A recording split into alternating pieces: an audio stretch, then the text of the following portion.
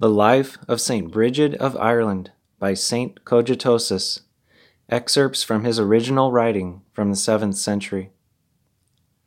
The Holy Brigid, whom God knew beforehand, and whom he predestined to be molded in his image, was born in Ireland of noble Christian parents, stemming from the good and most accomplished tribe of Ioku. Her father was Dubtak, her mother Brucsek. From her childhood she was dedicated to goodness. Chosen by God, the girl was of sober manners, modest and womanly, constantly improving her habit of life. Who could give a full account of the works she performed at an early age? From the innumerable instances, I shall select a few and offer them by way of example. In course of time, when she came of suitable age, her mother sent her to the dairy to churn and make butter from cow's milk, so that she too would serve in the same way as the women who were accustomed to engage in this work. For a period, she and the other women were left to themselves. At the end of the period, they were required to have produced a plentiful return of milk and curds, and measures of churned butter. But this beautiful maiden, with her generous nature, chose to obey God rather than men. She gave the milk to the poor and to wayfarers, and also handed out the butter.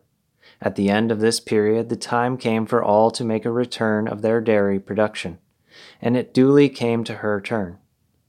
Her co-workers could show that they had fulfilled their quota. The Blessed Virgin Brigid was asked if she too could present the result of her labor. She had nothing to show, having given all away to the poor. She was not allowed any extension of time, and she trembled with fear of her mother. Burning with the fire of an inextinguishable faith, she turned to God in prayer. The Lord heard the voice of the maiden raised in prayer and responded without delay. Through the bounty of the divine will, He who is our help in adversity answered her faith in Him by producing a plentiful supply of butter. Marvelous to behold, at the very moment of the maiden's prayer, not only was her quota seen to be filled, but her production was found to be much greater than that of her fellow workers. And they, seeing with their own eyes such a mighty marvel, praised the Lord who had done this, and thought it wonderful that such faith should have its base in Brigid's virginal heart. Not long afterwards, her parents, in the ordinary way of the world, wished to betroth her to a man, but heaven inspired her to decide otherwise, to present herself as a chaste virgin to God. She sought out the very holy Bishop Mackail, of blessed memory. He was impressed by her heavenly longings, her modesty and her virginal love of chastity, and he veiled her saintly head in the white cloth.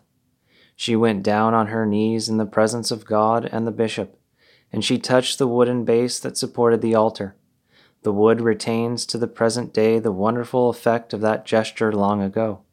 It is as green as if the sap still flowed from the roots of a flourishing tree, and as if the tree had not long ago been felled and stripped of its bark. Even today, it cures infirmities and diseases of the faithful. I tell here another episode which demonstrates her sanctity, one in which what her hand did correspond to the quality of her pure virginal mind. It happened that she was pasturing her sheep on a grassy spot on the plain when she was drenched by heavy rain, and she returned home in wet clothes. The sun shining through an aperture in the building cast a beam inside which, at a casual glance, seemed to her to be a solid wooden joist set across the house. She placed her wet cloak on it as if it were indeed solid, and the cloak hung safely from the immaterial sunbeam. When the inhabitants of the house spread the word of this great miracle among the neighbors, they extolled the incomparable Brigid with fitting praise. On another extraordinary occasion, this venerable Brigid was asked by some lepers for beer, but had none. She noticed water that had been prepared for baths. She blessed it in the goodness of her abiding faith, and transformed it into the best beer, which she drew copiously for the thirsty. It was indeed He who turned water into wine in Cana of Galilee, who turned water into beer here, through this most blessed woman's faith. When, however, this miracle is told, it provides a wonderful example. A certain woman who had taken the vow of chastity fell through youthful desire of pleasure, and her womb swelled with child. Brigid, exercising the most potent strength of her ineffable faith, blessed her, causing the fetus to disappear, without coming to birth and without pain. She faithfully returned the woman to health and to penance. And, on another day, a woman from outside the community came to visit, bringing along her 12-year-old daughter, who was dumb from birth. With the great veneration and reverence that all were accustomed to show to Brigid, the woman bowed down and bent her neck to Brigid's kiss of peace. Brigid, friendly and cheerful, spoke to her in words of salvation based on divine goodness. And following the example of the Savior who bade the little children come to him, she took the daughter's hand in hers and, not knowing that the child was mute, she proceeded to ask the girl's intentions, whether she wished to take the veil and remain a virgin, or whether she preferred to be given in marriage. The mother intervened to point out that there would be no response, at which Brigid replied that she would not relinquish the daughter's hand until the girl had answered. And when she put the question to the girl the second time, the daughter responded to her, saying, "I wish to do nothing but what you wish." And after her mouth had been freed of the impediment to her speech, the girl, released from her chain of dumbness, spoke quite normally. On another day, the Blessed Brigid felt a tenderness for some ducks that she saw swimming on the water and occasionally taking wing. She commanded them to come to her, and, as if they were humans under obedience, a great flock of them flew on feathered wings to her, without any fear. Having touched them with her hand and caressed them, she let them go and fly away through the air. She praised highly the Creator of all things, to whom all life is subject, and for whose service, as has been said, all life is given. And from these examples it is plain that the whole order of beasts, flocks, and herds was subject to her rule. Now this miracle of hers, one to be celebrated in all ages, must be told to the ears of the faithful.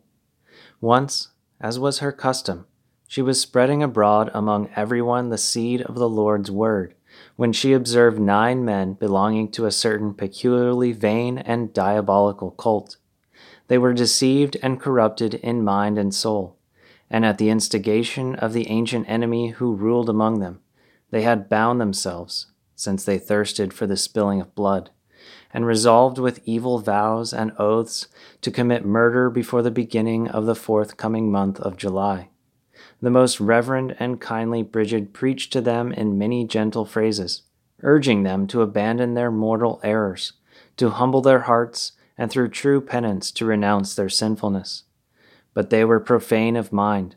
They had not fulfilled their wicked vow, and they continued their ways, resisting her appeal, and in spite of the abundant prayers which the Virgin had poured out to God in her desire, following the Lord, that all should be saved and know the truth. The criminals went on their way, and met with what they thought was the man they had to kill. They pierced him with their spears and beheaded him with their swords, and were seen by many to return with bloody weapons, as if they had destroyed their adversary. Here was the miracle. They had killed nobody, although it seemed to them that they had fulfilled their vows. When, however, no person was missing in that territory in which they thought they had triumphed, the fullness of the divine favor granted through the most holy Brigid became known to all, and they who had formerly been murderers were now turned back to God through penance. Words cannot adequately describe St. Brigid's devotion to God, through which the divine power of holy religion was shown in the following work. There was a certain man called Lugadum, a strong man for sure, and one of the bravest. When he was of a mind, he did the work of 12 men in a single day all by himself. At the same time, he ate enough food to feed 12 men. As he could do the work single-handed, so could he consume the rations. He implored Brigid to pray to Almighty God to moderate his appetite, which caused him to eat to such excess, but he asked that he should not lose his former strength along with his appetite. Brigid blessed him and prayed to God for him. Afterwards, he was content with the sustenance of one man, but, just as before, when he worked, he could do the labor of 12. He had all his former strength. She followed the example of the most blessed Job and never allowed a poor person to leave empty-handed. Indeed, she gave away to the poor the foreign and exotic robes of the illustrious Bishop Conlath, vestments he wore in the course of the liturgy of the Lord and the apostolic vigils. When in due course the time for these solemnities came round, the high priest of the people wished to change into his vestments. It was to Christ, in the form of a poor person, that Brigid had given the bishop's clothing. Now she handed the bishop another set of vestments, similar in all details of texture and color, which she had received at that very moment, draped over a 2-wheeled chariot from Christ, whom, as a beggar, she had clad. She had freely given the other clothes to the poor. Now, at the right moment, she received these instead, for, as she was the living and most blessed instrument of the sublime, she had power to do what she wished. After this, a certain man, finding himself in particular need, came to her to ask for 1/6 of a measure of honey. She was distressed in her mind, because she had no honey ready that she might give to the person who was asking for it, when the humming of bees was heard underneath the paved floor of the building in which she was. And when that spot from which the buzzing of the bees was heard was excavated and examined, there was found a sufficient quantity to meet the man's requirements, and he, receiving the gift of enough honey for his needs, returned joyfully to his village. Many miracles were performed in her lifetime, before she laid down the burden of her flesh, many later. The bounty of the gift of God never ceased working wonders in her monastery, where her venerable body lies. We have not only heard tales of these marvels, we have seen them with our own eyes. For example, the prior of the great and famous monastery of St. Brigid, of the beginnings of which we have made brief mention in this little work, sent masons and stonecutters to look in suitable places for a rock fit for making a millstone. They made no provision for transport, but went up a steep and difficult road, reached the top of a rocky mountain, and chose a great stone at the summit of the tallest peak. And they carved it all over to a round shape, and perforated it to make a millstone. When the prior arrived, in response to their message, with an ox team, he was unable to drive the oxen up to pull the stone. He was barely able to ascend the very difficult ridge with a few of them following him. He and all his workers pondered this problem. By what means could they remove the millstone from the highest ridge of the mountain when there was no way in which the oxen could be yoked and burdened in that high and precipitous place? They came to the despairing conclusion, some of them even giving up and descending the mountain, that they should abandon the stone and regard as waste the labor that they had put into fashioning it.